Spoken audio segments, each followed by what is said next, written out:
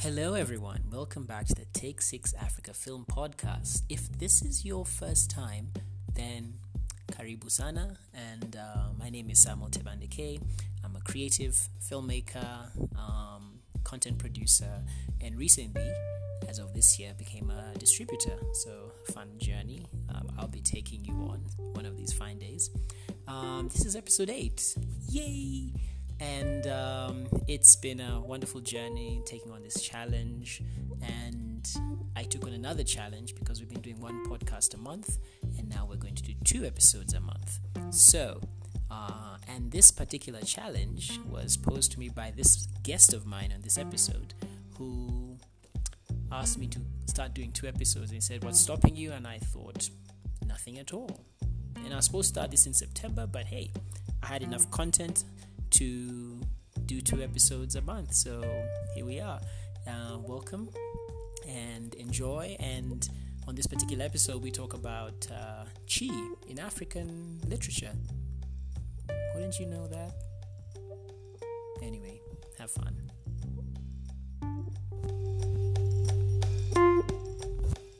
This is the second time we're trying this. I might actually the third time.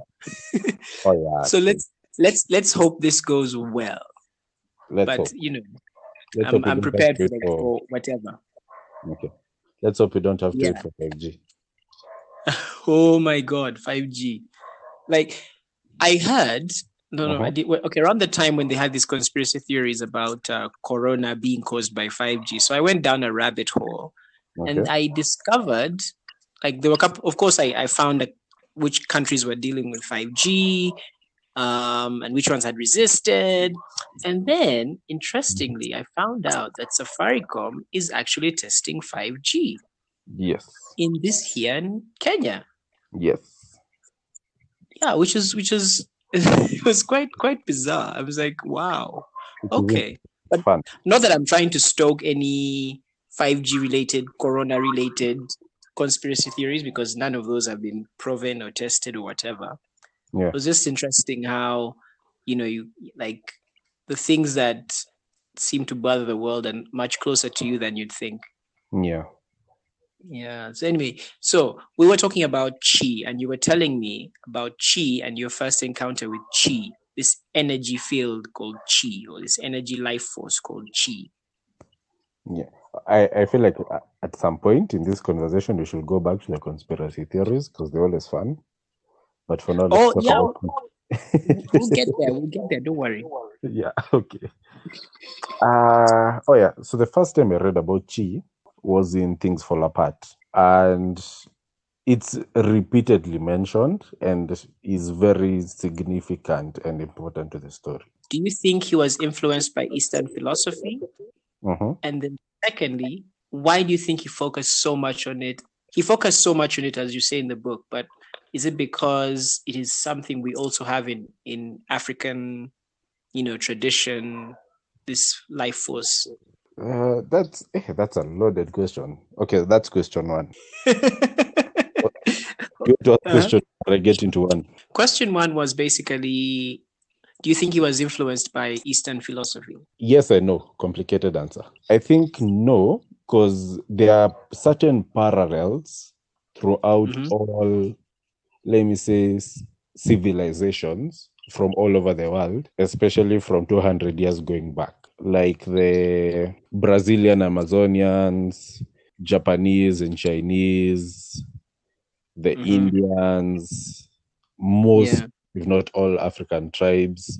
There's so many interesting commonalities about our thought process on, religion and spirituality and energy and karma and our connection to the world, to plant life, animal life. It's so fascinating that all these very far removed cultures and communities and civilizations have some very similar, foundation. Okay. So that's why I'd say no. Okay. Yes, because for a long time, there has always been travelers.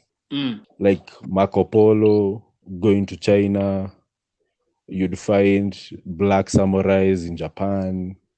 Yes. They're making a movie about Black Samurai, Yeah.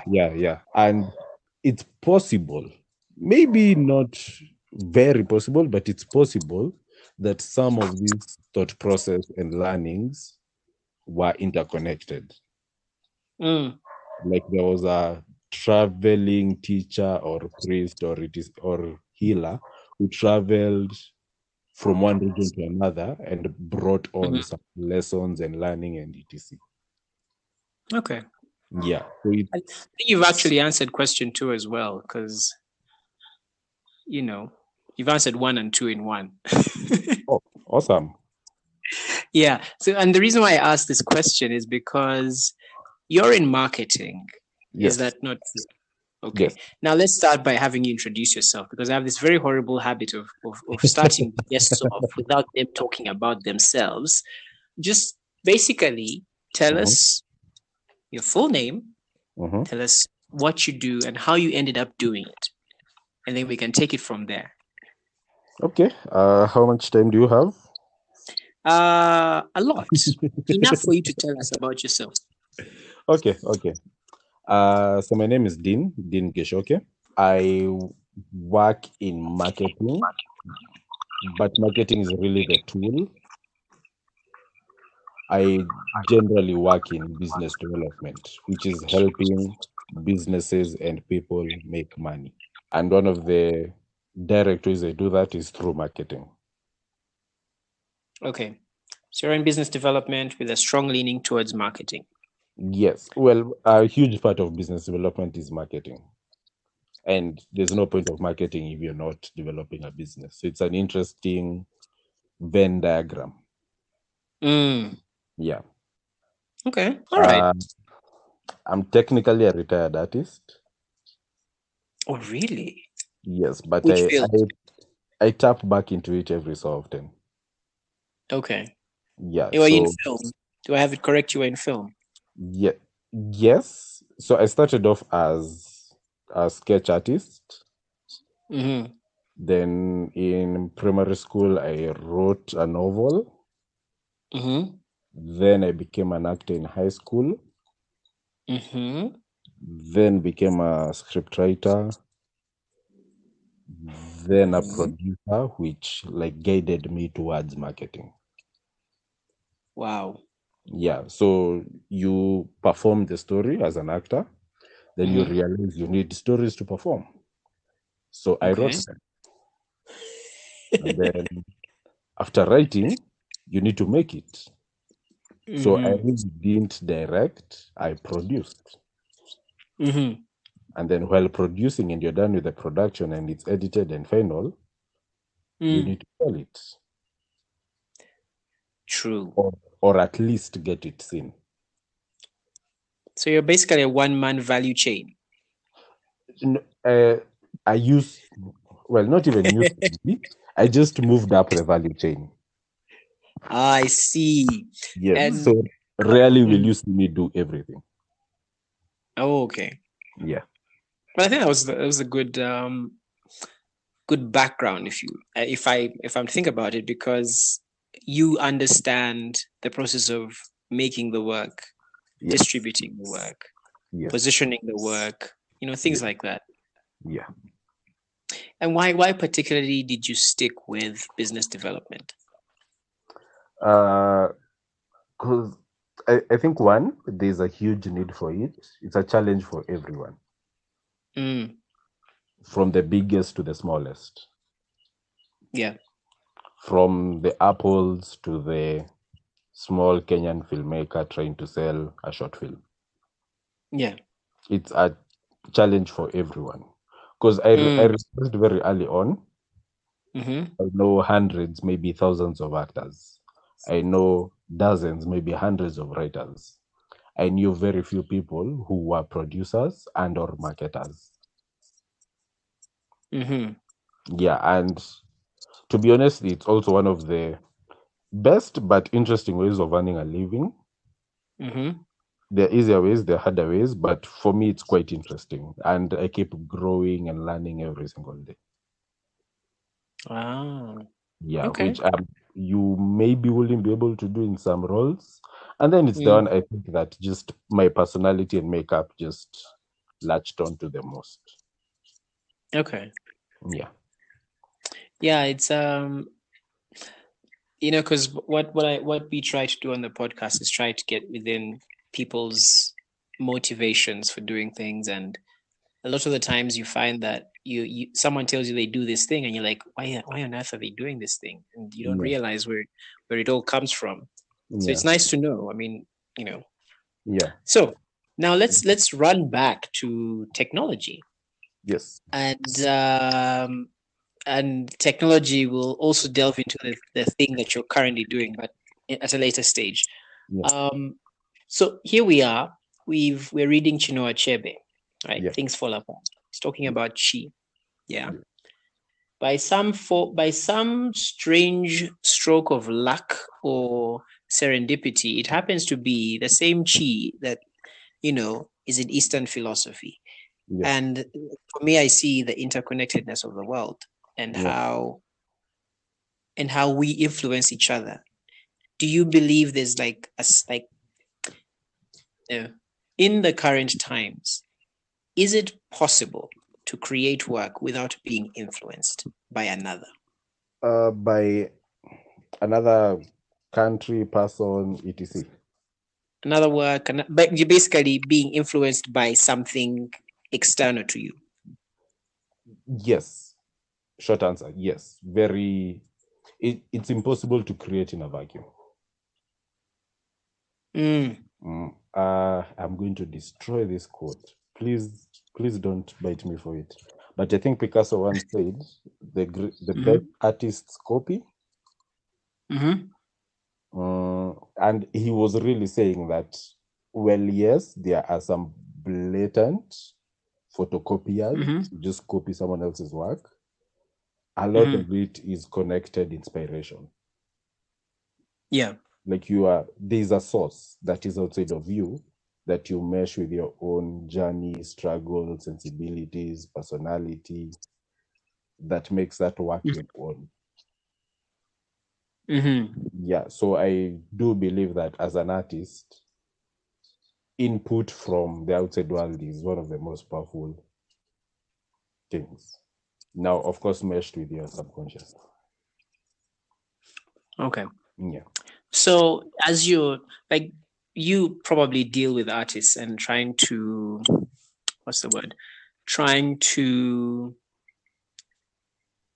get them to position themselves to the kind of audience that their work could speak to. Yeah. Like, how do you go about that process? I think the first step really is understanding. As in marketing, and most people in the technical side, it's very easy to go in and do what you want. Probably the easiest thing, because confidence and arrogance tells you that you know what you need to do. But at the same time, you need to understand the creative stroke artist who is putting in the creative input, and to enable them to make money from that input. And honestly, it's a very fun process, just uncovering and understanding the thought process and the story behind the why, and figuring out how that why can translate into impact, and then how that impact can translate into money. Okay. Yeah, so it's like a 3-step journey. So there's quote unquote creativity, impact, and money. Okay.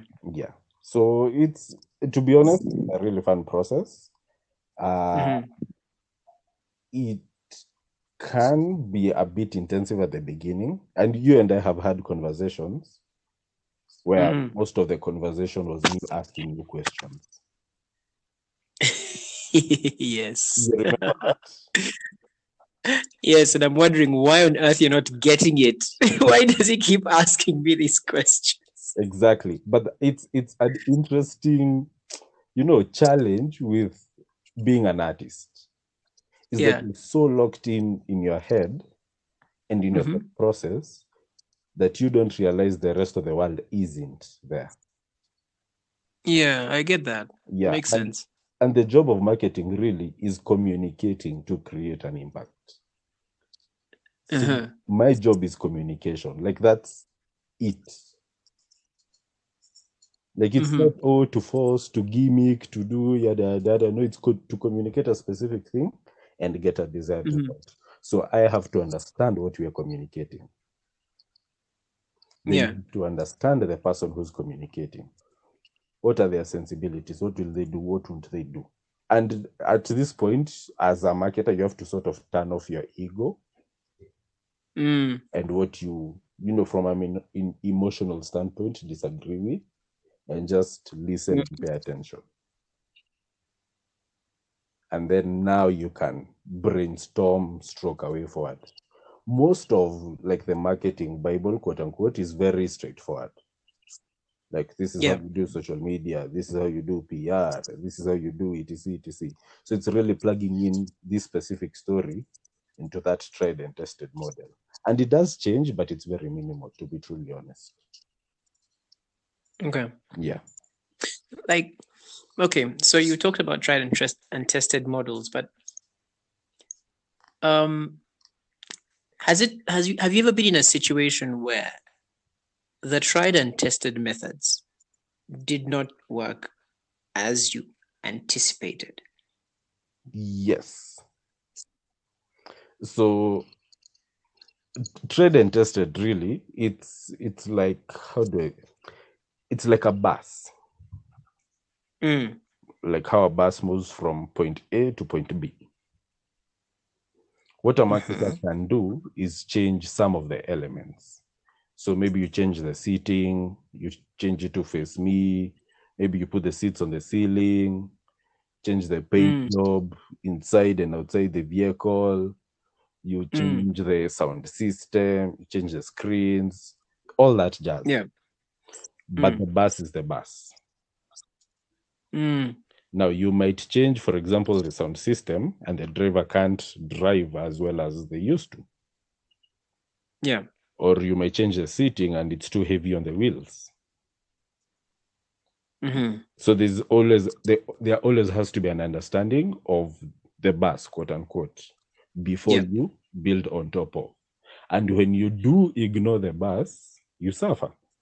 The flat tire, stopped by the police, yada yada yada. Yes. Now sometimes you might have done everything right, but the road is under construction, for example. Or there's an accident ahead, or etc. This is a very interesting metaphor. But anyway, I'm trying to keep up, because at least let me see if I get it. The bus is if I get it correctly, it's like the marketing, what we'd call the world of marketing. And within the bus, marketing, yes, the process. So within the bus are the different elements. If it's electronic media, if it's traditional media, if it's print media, all those things.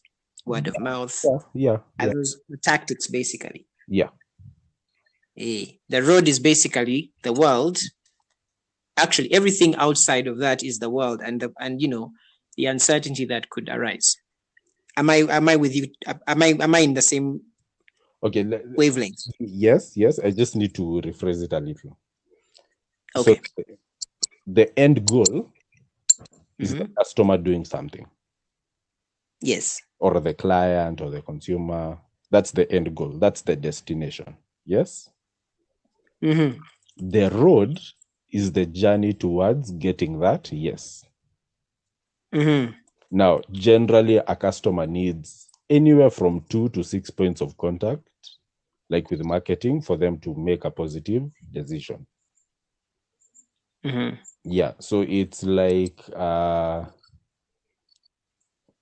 building the story for the customer to buy. So that's the road. Yeah. So you can easily say the road is the social media platform, is the email, is the YouTube, the newspaper, etc. It's the how you get to the customer. It's the path to the customer. Now the bus is just a transportation device. Yeah. What's in the bus is the story. Okay. So this company, this is what it does, this product, this is the value of the product, this is how this product will help you, etc., etc. And your job, quote unquote, as the marketer, is to transport this conversation through marketing channels to the customer. Maybe the analogy isn't 100% tight, but I think it's close enough. I feel like I'm doing an exam right now. Like I'm trying to understand. Okay. Oh, by the way, so as you say it, my mind is forming around it. So but I understand. I think I'm getting what you're saying. So sometimes the channel may not work as you anticipate, or there's a glitch or something. The algorithm may not favor you. For example, if it's video. That's the road having problems, basically. Yeah. Yes. Okay. Yeah, maybe I should have gone through a lighter analogy, but you get it. You're a smart young man, and I know your listeners are too. So they'll get it. Okay. Yeah. So really, the job of a marketer is to prepare this story for the customer. Okay. Yeah. I do wonder though, is there a situation of over marketing? Like, can it possibly happen that you over market? Yes, in different ways. The first one is called spam, where I'm sure even you have received a piece of marketing communication that you didn't appreciate, that you didn't like, that you didn't think was meant for you, that came in a very unsavory way. And it created, a sort of bile, a sort of unhappiness. So that is a process of it's possible to consider that over marketing. There's, of course, miscommunication or outright lying, where you promise something in your communication, and because you are really focused on converting this sale, you lied and hence over marketed, and hence the customer is unhappy when they do get the product and it's not what they thought it would be. Marketing stroke advertising is like invasive graffiti. Like you see it every single day. Okay. Like if you do a normal 8 to 5 and you're on your phone, by the time you leave the house to the time you get back to the home, you'll maybe see about anywhere from 100 to maybe 1,000 points of marketing and advertising communication. So it's very intensive.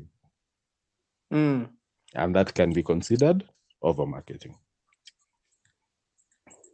Okay. But I was considering, like, for, let's say you're trying to market a film, as an example, and put together all your assets, your behind the scenes materials, your stills, basically your messaging, your trailers, teasers, all that stuff. Yeah. The posters and things. Yeah. And so basically you go on an aggressive, campaign to get people into the whatever platform you decide to, exhibition platform, whether it's the cinema, whether it's online, whether it's in the video hall, and you do that consistently for about 4 months. Yeah. That's what I'm wondering about. Is there a case where people are like, okay, by the way, I'm tired of seeing this thing. Can it just go away? Well, yes, you can. That's definitely, yes, you can tire them with your marketing, especially if it's significantly repeated to the same person. But how do you strike the balance, Well, the first, let me backtrack it a little bit. Let's assume we're in Nairobi, Kenya, and you're marketing Kenyan film. Yes. So the first step of marketing is based on assumptions.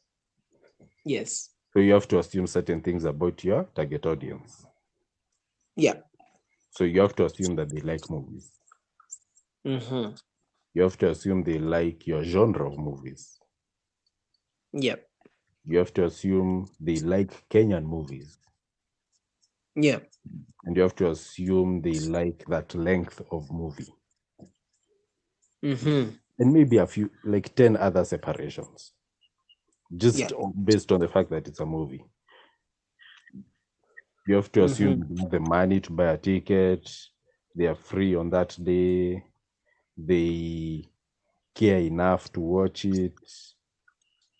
They need to bring a friend because very few people go to the movie alone. Yeah. They would rather not maybe watch Netflix and brave the cold and possibly Corona to go to the theater. So you have to make a ton of assumptions. Yeah. And hope that of the hundreds of thousands and millions of people you speak to, a few hundred or thousand of them come through for you. Yeah. Yeah. So now once you do that, that's where you should technically begin marketing. Now the hope at this point is that even if you overmarket, you've inspired enough curiosity and maybe positivity that they do want to come. Despite the overmarketing. Yeah. I mean, it's, like, because so we're in post production on a film. I'm co-producing. Yeah. And we're trying to figure out this basically marketing campaign and how are we going to do it? What do we have? When do we start? And so all those are decisions. And now, I'm now starting to think, okay, this whole over marketing thing, I've never actually considered it. It's just that it just hit me as we were talking that I get a lot of unwanted ads in my inbox, on my social media wall, everywhere. And I'm wondering, how do you rise above that noise? Yeah. Well, so there's an interesting, first of all, if you are marketing, really marketing starts before the script is written. Yeah. So in Hollywood, they announce a project, for example. And this is mostly a PR exercise where they talk to the major purveyors of news that this so-and-so story has been optioned by this studio and they shall get into production. For example, Marvel will release a poster of the next maybe 10 films they're doing over the next maybe 6 years. Yes. So that's annunciation of a project. So that's for the core fans who might be interested in this project to really start the conversation. So ideally, sorry for the pressure, but ideally, that is where you should have started. Oh, yeah, I hear you. Yes. I hear you. I think the key thing that there are really two key things that I would like most filmmakers to consider. Yeah. Please use the path of least resistance. Like make it as easy as possible for your audience to watch your movie. Make it what? As easy as possible. Okay. For your audience to watch the movie. Because it's, unfortunately, especially as an artist, I understand this very well. But it's so easy to get lost in the gimmick. Yeah. Like, this movie is about, the warriors of Turkana. So let's premiere it in the middle of the desert. Okay, cool story. Really cool idea. But at the same time, you can't, tell financiers or marketers that you want, let's say, 5,000 to 10,000 people to attend. Yeah. Because your customer will be like, Do I have to? And the interesting thing is, rarely is there ever something that happens that no one goes to. It's never zero. There are always those very strong, passionate fans Mm-hmm. of a filmmaker, of a story, of a genre that will show up. Yeah. But unfortunately, 5-10 people might not be enough to make your film successful. Definitely. Yeah. But, however, there might be 5-10 influencers who will tell 1,000 other humans about your film. Yes. But what you do for that is you tie the gimmick with the path of least resistance. Mm-hmm. Where you say, okay, the premiere Mm. in the middle of the desert, 5 to let's say 50 people, hopefully some of them influencers, will come through and talk about it. And the next day, those 5 to 10,000 people can go to a theater in Nairobi and watch this film. Okay. But technically, your influencers are not your customer. In fact, they're part of your marketing plan. But your focus is the customer. So you still provided the easiest route for your customer. Okay. Yeah. Interesting. So today we had a call and we're wondering about, it's probably outside the scope of the work you do, but you know what? It's probably something that you're doing. So we're trying to figure out how to release this film. Given this wonderful opportunity posed by COVID-19, and I'm choosing to look at it as an opportunity because if I say it's a disaster, then it's a different thing. So this opportunity, which means that we now have to be creative. We have the opportunity to be creative with not just the marketing or the promotion of the film, but also the exhibition of said film. Yeah. And so now I think one of the things that we're probably going to do, and this is going to be an experiment, is try and release it online. Okay. But through a platform where you can pay. Okay. And I know that Disconnect did this. I actually watched it through their Coco Prime account. I don't know what happened afterwards. They took it off.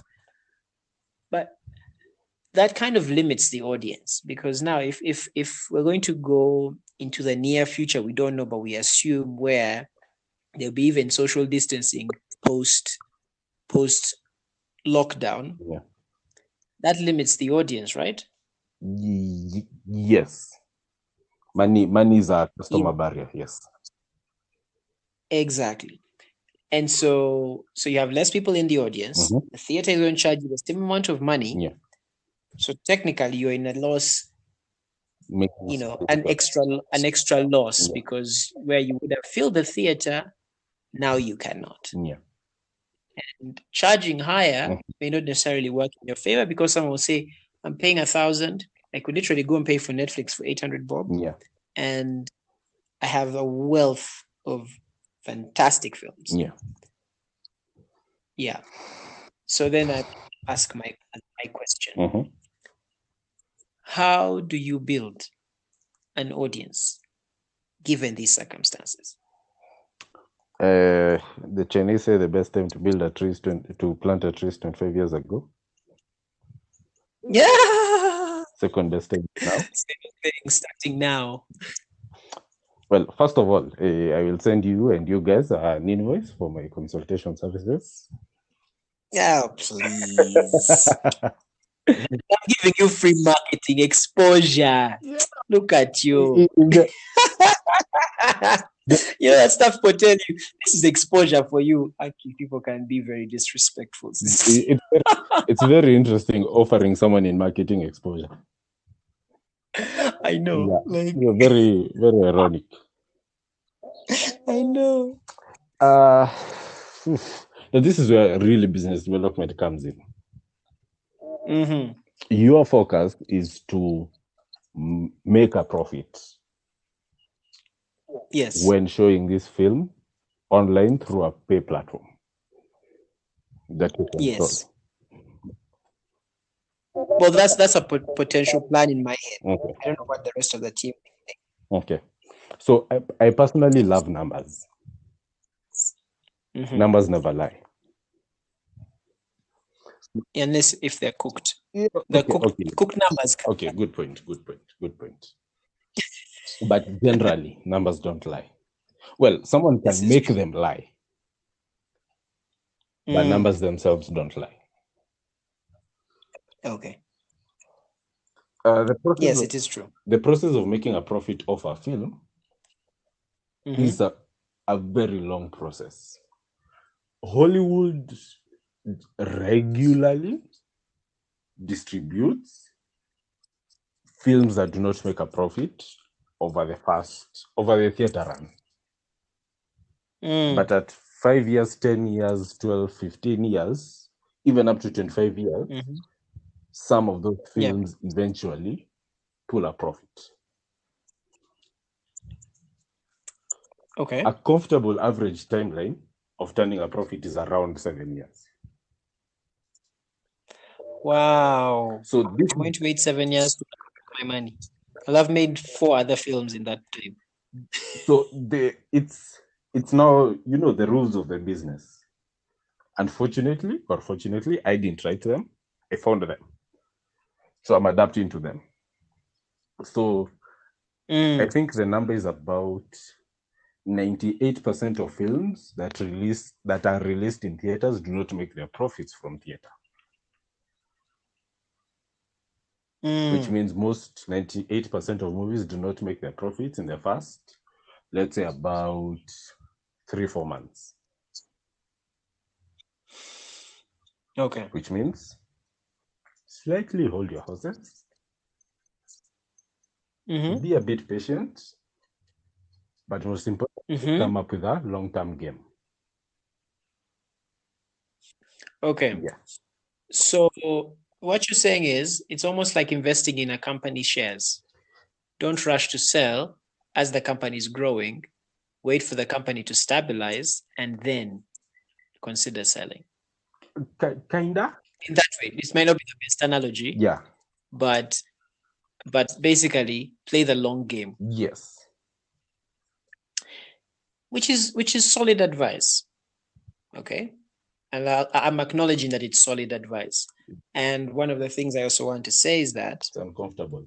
How do you get an artist to see that, to see it from that point, or a producer?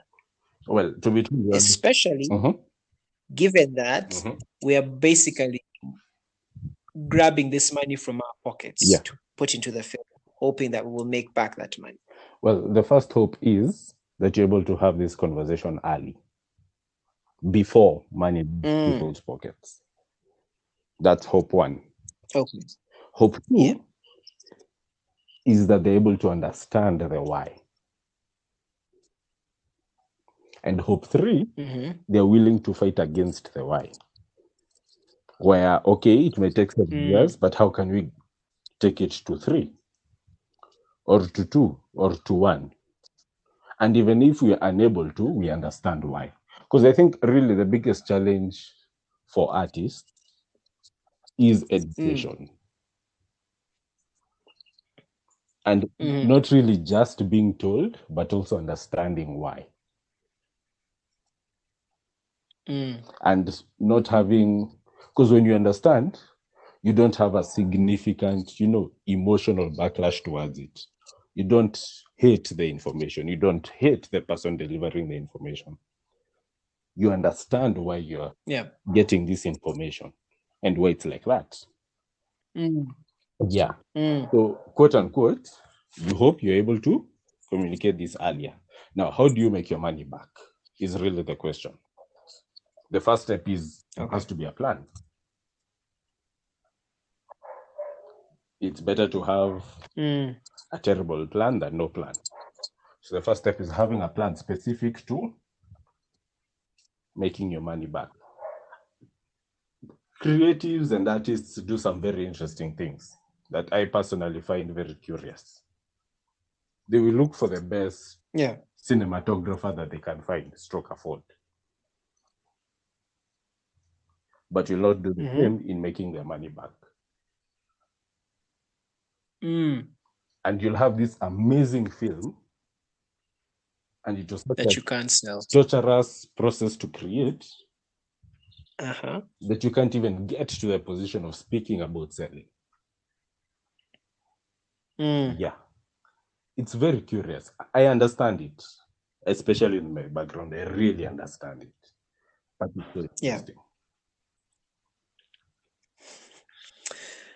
Because just like personally, I'm not the best cinematographer. So I'll try and get the best. If I can't afford it, I will either reduce my expectations or I'll figure out a way to stall for now, get some budget together, and do what I need to do to get the best cinematographer. Yeah. Okay. So, one of the things I do realize about Hollywood, now just thinking about it, like when they go to these film markets, they've already started selling the film.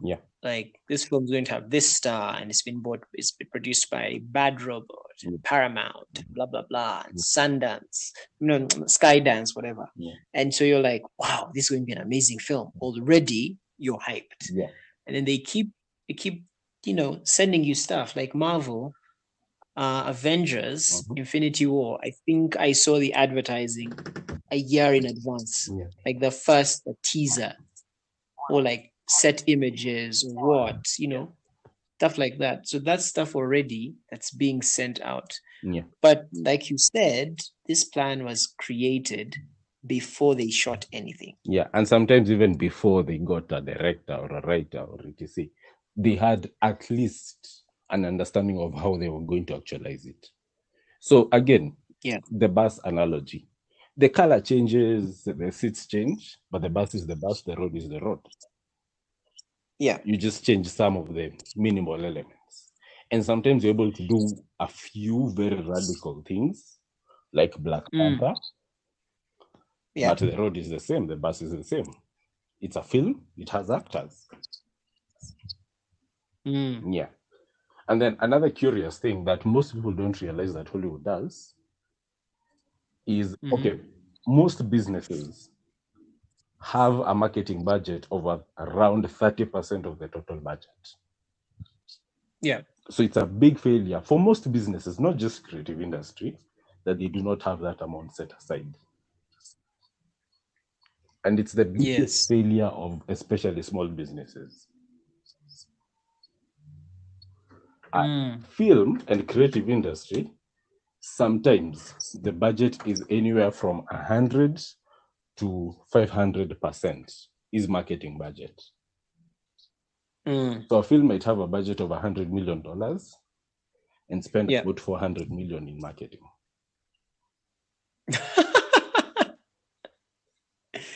Wow, I don't even understand that logic, but it's okay. And when you see a budget of a film being advertised, that, this movie cost $250 million, rarely is the marketing budget included. No, it's never included. Yes. So when it's just to shoot the thing. So when they say they spent 250 and made 500, and hence that was a loss, and people are confused, it's because you didn't cover marketing budget. No, like The Force Awakens, Star Wars The Force Awakens, the production budget was $250 million, the marketing was $150 million, so that's your 400. But also what people may not take into account is that the cinema does not belong to Disney, Lucasfilm. Okay? Yeah. So in this case, Lucasfilm has to pay, which is now part of Disney anyway, you could just say Disney, has to pay 50% of all revenues to the cinema. Then they have 10% or whatever sales tax goes onto that. So basically you're working with 40%. So even if they make $1 billion, so basically they've made 500 million in a nutshell. As a starting point, yes. And on top of that, there are all these people who are participating in, the profits. So, people get back-ended quotes, like stars who get like a percentage if the film crosses a certain threshold. Yeah. Like for the guys of Star Wars, the latest trilogy, they promised them a bonus once the film crossed 1 billion. Yeah. So now that to kick in. So that all goes into the expenses of the company. Yeah. So if the film has to overperform. So if a film makes 2 billion, you're like, okay, we're good. You get. Yeah. Now we're in profit. Yeah. I had a distributor friend of mine who told me, she was a sales agent actually. She said, for a film to make a profit, it needs to make 4 times its production budget. Yeah. Which is disheartening. But I think maybe that's kind of like if you go the traditional route of theatrical releases. Yeah. So I think that's when the mathematics works like that. But if you're going like Jua Kali, self-distribution, then maybe the math might be a bit different. Yeah. So yeah, it's to be honest, it's a bit of a messy business. There are many moving parts. It's significantly difficult for indie storytellers to make it. But I think indie storytellers have certain abilities that most majors can't or won't have. Like ability to have extremely reduced budgets. Yeah. Ability to take advantage of the film festival circuit. Ability of telling some very risky, interesting stories. Ability to get some interesting mainstream and alternative press. Yeah. So it's, in as much as it may seem zero-sum and an impossible task for an indie, there's still some positives. And hey, if you make the true definition really is making a profit. It doesn't really matter whether you spend 10,000 or 100,000, which is $1 million, or etc. As long as you made some amount more than that, you've made a profit. Yeah. So the key for indies, I'd say, step one really is reducing budget as much as possible. But then you're compromising quality. See, that's the thing. Like, I feel like, to be honest, let me just help you with that one, which is why I said as much as possible. Okay. Yeah. Yeah. Yeah. I worry because, I'm, of course, being a filmmaker, and I've mostly worked in the short film space. Okay. Right? Where you can get away with 50K, budget. Yeah. 60K, you could get away with it. Max 100K. Yeah. And that's in Kenya. Yeah. In Uganda, it could be around the same amount, maybe cheaper. And I think there's a different kind of system working there. The economy is not as, Yeah. Kenya's economy is a bit more expensive. I mean, the cost of living is higher. So I guess, especially in Nairobi. Exactly, and also exposure to more international projects. People have different kinds of basically competition. Stronger international competition. Exactly. Yeah. So even if you get someone to come down to your budget level, I mean, I worked on a film, and the crew were paid a really small amount of money every day. And I won't say the amount because someone may listen to this podcast from abroad and come here thinking they can get that for that money. Hey, they'll say, in Africa it's cheap. My friend, it's not cheap. People rely on favors. In fact, if anything, cast and crew are literally investing in the film. Yeah. That's literally happening. Yeah. But then when the producers make money, they don't share it with the cast and crew. Yeah. But also, if you get a job from doing that film, you don't share that money with the producer. No. No, But see, I've realized I've walked into a very deep hole. I will just it's say, fine. We will navigate it. We will navigate it together.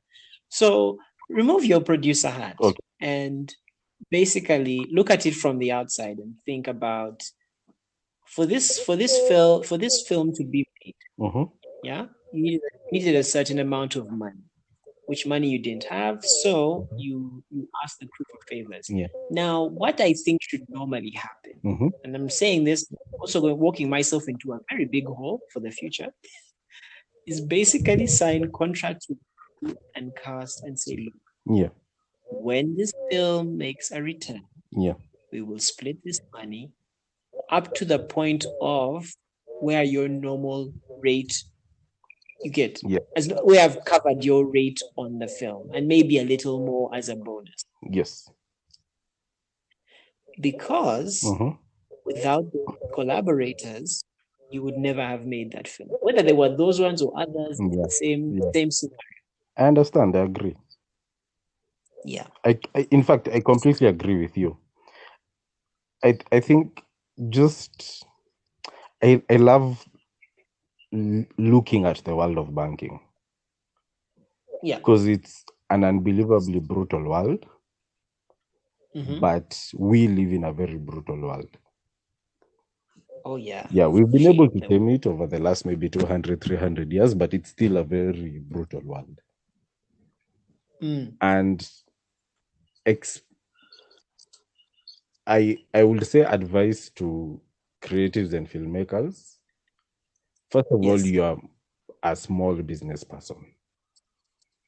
And when you're starting a business, a very smart man said this to me at one point. When you're starting a business, there are two things you have to start with.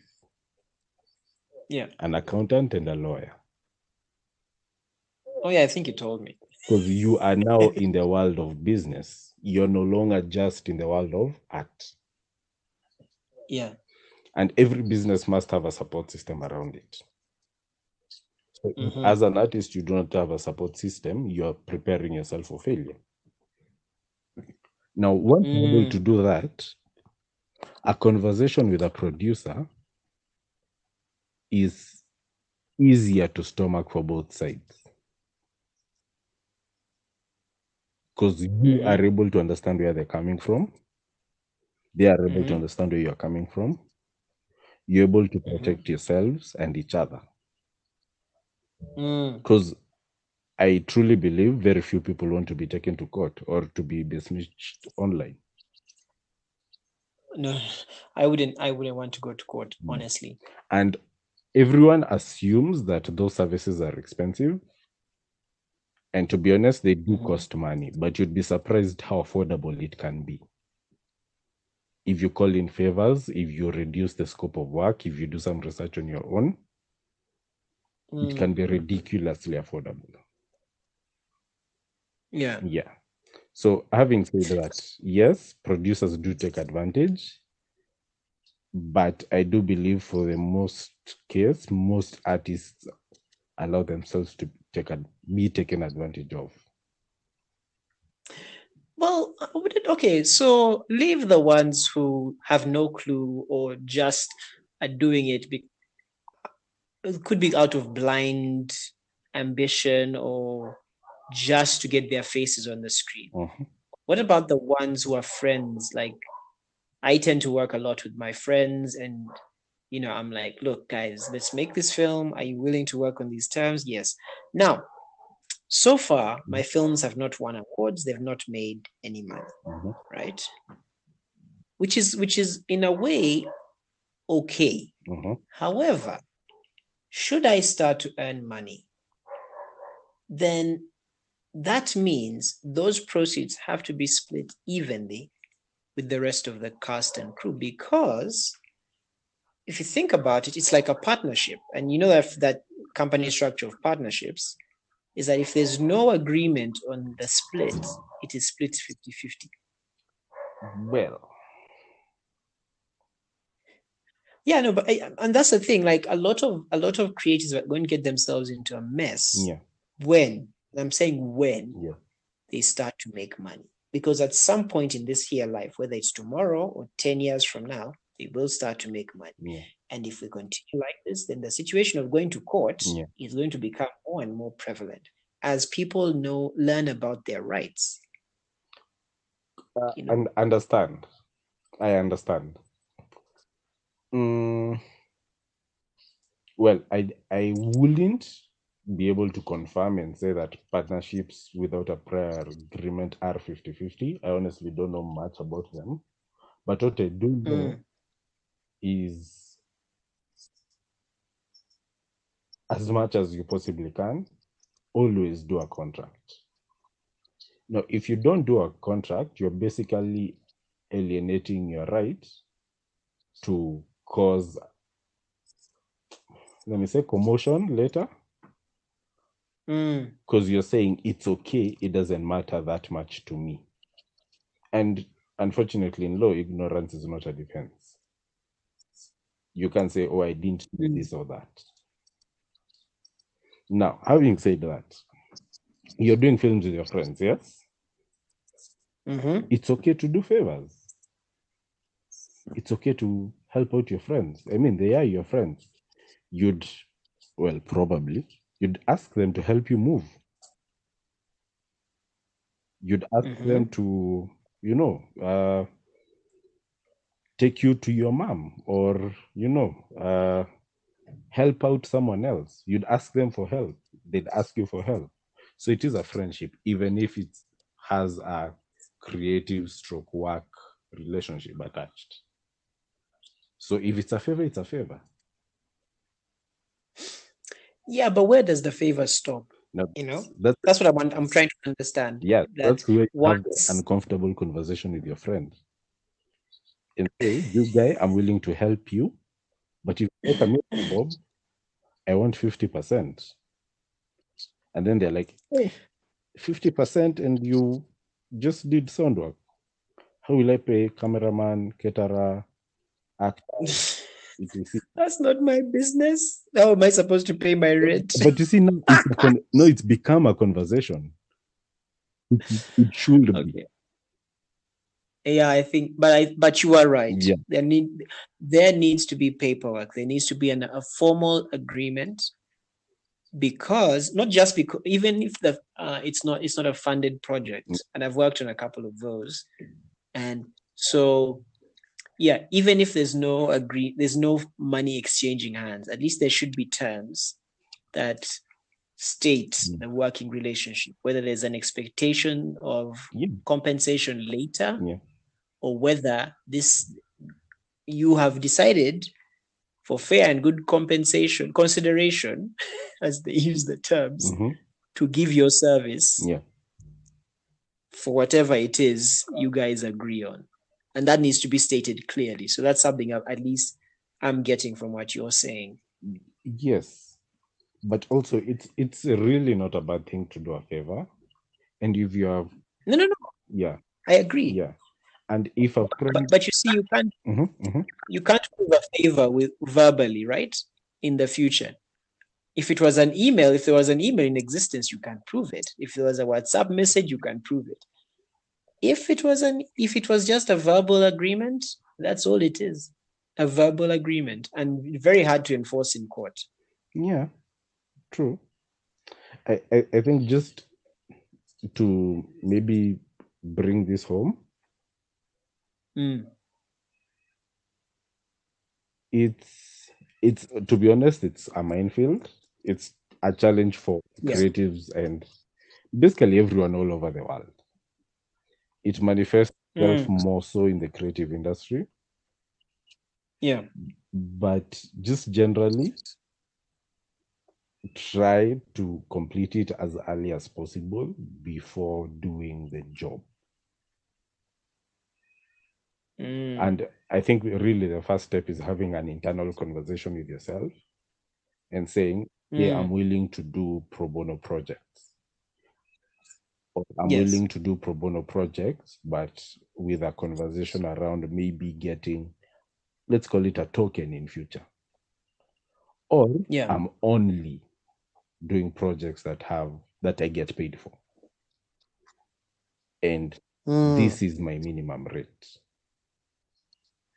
So even if my mother comes to me and says, I need you for this project, it's for free, the conversation I had with myself was that, no, mom, dad, I can't do that. So that's really step one, that internal conversation where you decide what you can and can't do. Yeah. Then now you're able to have that conversation with other people. Because if you wanted, let's say, for example, 100K and they have no budget and you're okay, it means the conversation you had with yourself is you'll try to make money where you can, but if you can't, it's okay, you'll still work. Yeah. Okay. Yeah. Well, thank you very much. We've talked about quite a number of things. I feel like we're halfway. No, I feel like there are a lot of things that we'll talk about in future. Yeah, of course. But it was good to touch on all these things and a lot about marketing, developing a business, like basically having uncomfortable conversations. And I wonder whether we'll ever get to a point where money is no longer an uncomfortable conversation. And that's probably rooted in the fact that our religions, Protestantism, basically the Bible mentions the root of all evil. Money is the root of all evil. Yeah. Although people misquote that verse and say money is evil, is the root. Actually, it says the love of money is the root of all evil. Yeah. It doesn't say money is evil. Well, I believe the lack of money creates more evil. I mean, it depends on how, and we could get philosophical about it and say it is the value you attach to money that leads you to make decisions that lead you down that path. Yeah.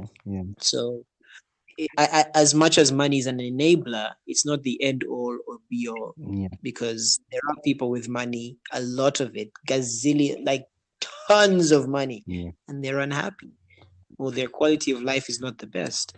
Then there's those who don't have a lot of it and are basically living their best life, doing what they need to do. I have an interesting statistic for you. Please drop the last one and then we can call it a day. I'm telling you, we have another 30 minutes, but it's okay. I'll shorten. Wait, you know, we actually hit the 1 hour mark already. I know. We can split it into part 1 and part 2. Yeah, Consumer Day, 45 minutes each. Oh my God. You know how much editing that's going to be for me? Cutting that thing. Anyway, continue, please. You just cut in the middle, like a nut. Just cha. And then you put 2 pieces of audio and say, part 2 coming next month. Like those Nigerian, those Nollywood movies. Yes. To God be the glory. Yes. End of part 1. Shoot it in like 2 weeks. Oh my God! They shoot an entire 1.5 hour movie and they split it into 2 parts, and you're like, guy, this guy had 2 parts of a movie. Yeah. More money. Those guys know how to make money. Oh, Marvel takes 5 years. They take 2 weeks. Hey. Okay. So you're giving me a statistic. Oh yes. So, this is from the US. Mm-hmm. It's not like extremely verified. I just had an analogy where it was mentioned. Mm-hmm. Rates of suicide among, let me say, wealthier people and their children, yes, are 4 times higher than the poor and middle class. Okay. Why do you say that? Okay, why is it so? Do they explain? Fortunately, smarter people than me explained. And they said it's called affluenza. Oh, the coronavirus. It, Affluenza. yes, so the disease of affluence. Wow. And it's after there are a few segments to it, but it's basically after the accumulation of all this wealth, there is not really a lack of happiness, but there's nothing to strive for. Oh, like you've reached the end of basically the pinnacle of what you've been striving for. You now have everything in the world, or the access to everything or anything. Well, more to the first part than the second part. So it's you've achieved everything you wanted to. Because I think about it like this: the wealthiest of the wealthy, sometimes it doesn't make sense to us mere mortals that this person or this president or this etc has so much money and so much wealth, but they wake up every day, they work very hard, they still sacrifice. They do the whole 10 hours a day, 15 hours a day of work. And the reason is just very simple. They have not achieved what they desire to achieve. And for some of them, there's no end goal in sight. Okay. So let's think, for example, world's richest man, Jeff Bezos. Wealthier than our whole nation. Yes? He basically combines Kenya, Uganda, and Tanzania, I'm sure. I was about to say that, but beat it. It's good. So, for you and I, we'd maybe assume that this guy has done it all, that he will like me. Yes? That's a fair assumption, yes? Yes. But this guy wants to go to Mars. An almost impossible goal, yes? Yes.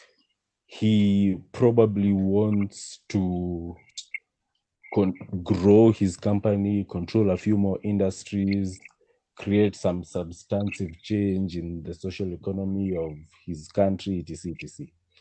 So every single day, he has something to strive for. So affluenza is the lack of that, the lack of something to strive for. So that's really part one. Part two is the bar being set so high and so much pressure around it that it creates a form of affluenza.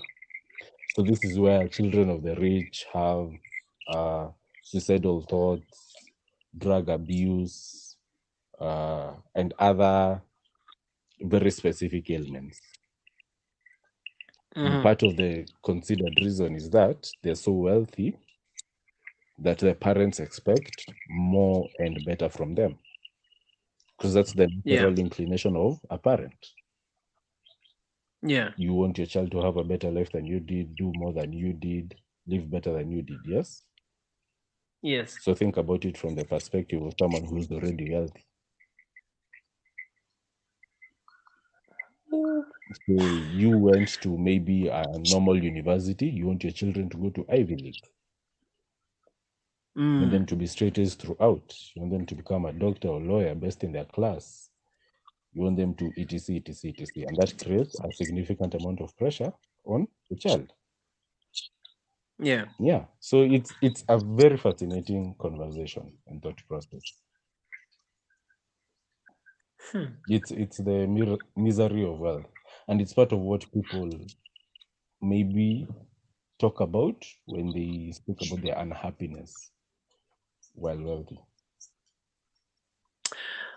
Whenever I think about having a lot of money, I think about what the possibility will be with having all that money, all the things I could do, like all the films I could produce, all the businesses I could start. But then I come back to the thing of, it's almost like I want the money away from me. Yeah. You get? Yeah. I don't like, I want to have enough in the bank for a safety net, so that I can get my, basically, because I was actually thinking about it today, like what do I really need? I need food, clothing, shelter, health. We can add security, Yeah. but security and health kind of are partnered. So food, clothing, shelter, health, and security.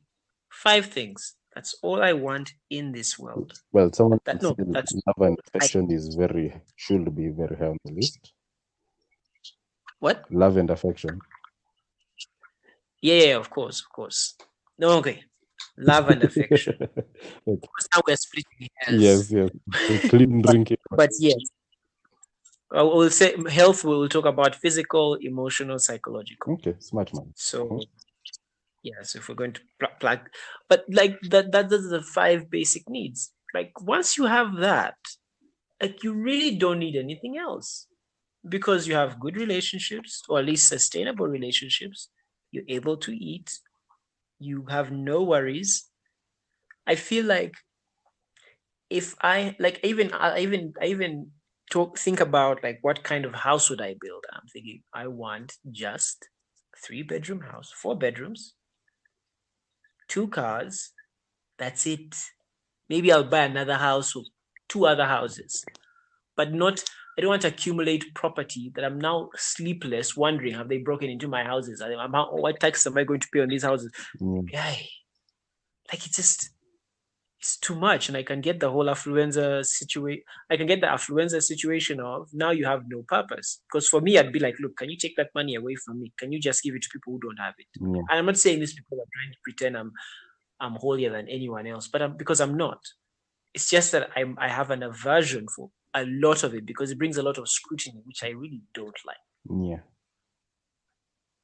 Whereas if you're giving it away, it's almost like the attention is on the things you're giving to as opposed to you. Yeah. Because now everyone knows Jeff Bezos, the richest man in the world. Now we know. 200 billion plus. Now we know. I didn't even know we had gotten to 200 billion. I thought we were like 100 million. I think I blinked for 5 years and now we're 200 billion. Yeah, I think in 5 years. Around 150, somewhere there. Jeff Bezos. Yeah, it could be. Okay, I could be wrong. I really don't keep up, but yeah. No. You could be right. Anyway. Let's ask Google.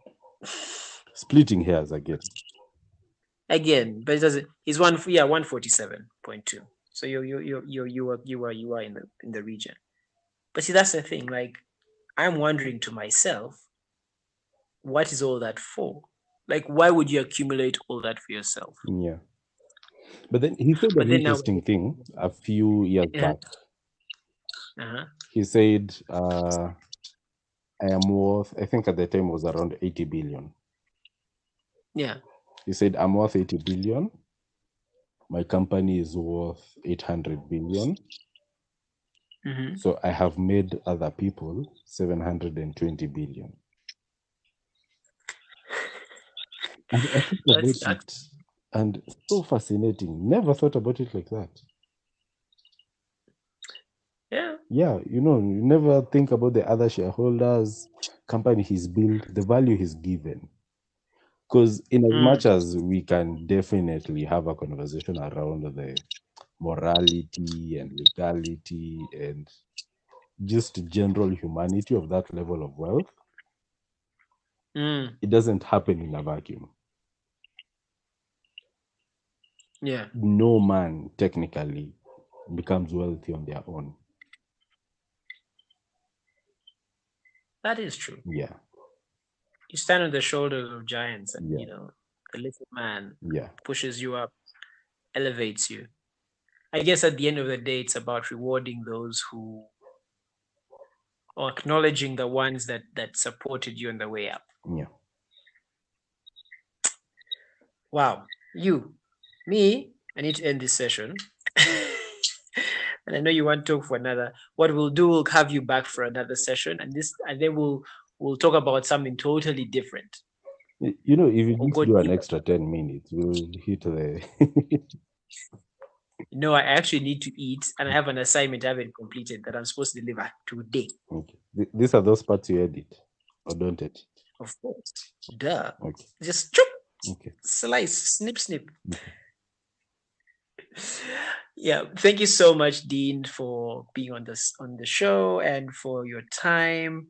And if you guys want him back, look, he's available. He's in like we are socially distant and we're talking. So wherever I am in the world, and wherever he is in the world, we can always get in touch and come back on the show. So put the comments in the comment section on our Facebook page, or let us know what you think. Thank you so much, Dean. My pleasure. Have a great day, and let's speak soon. Okay, my pleasure. Thank you for having me. Can't wait for the next one. Oh yeah. Have a great one. Thanks. Cheers.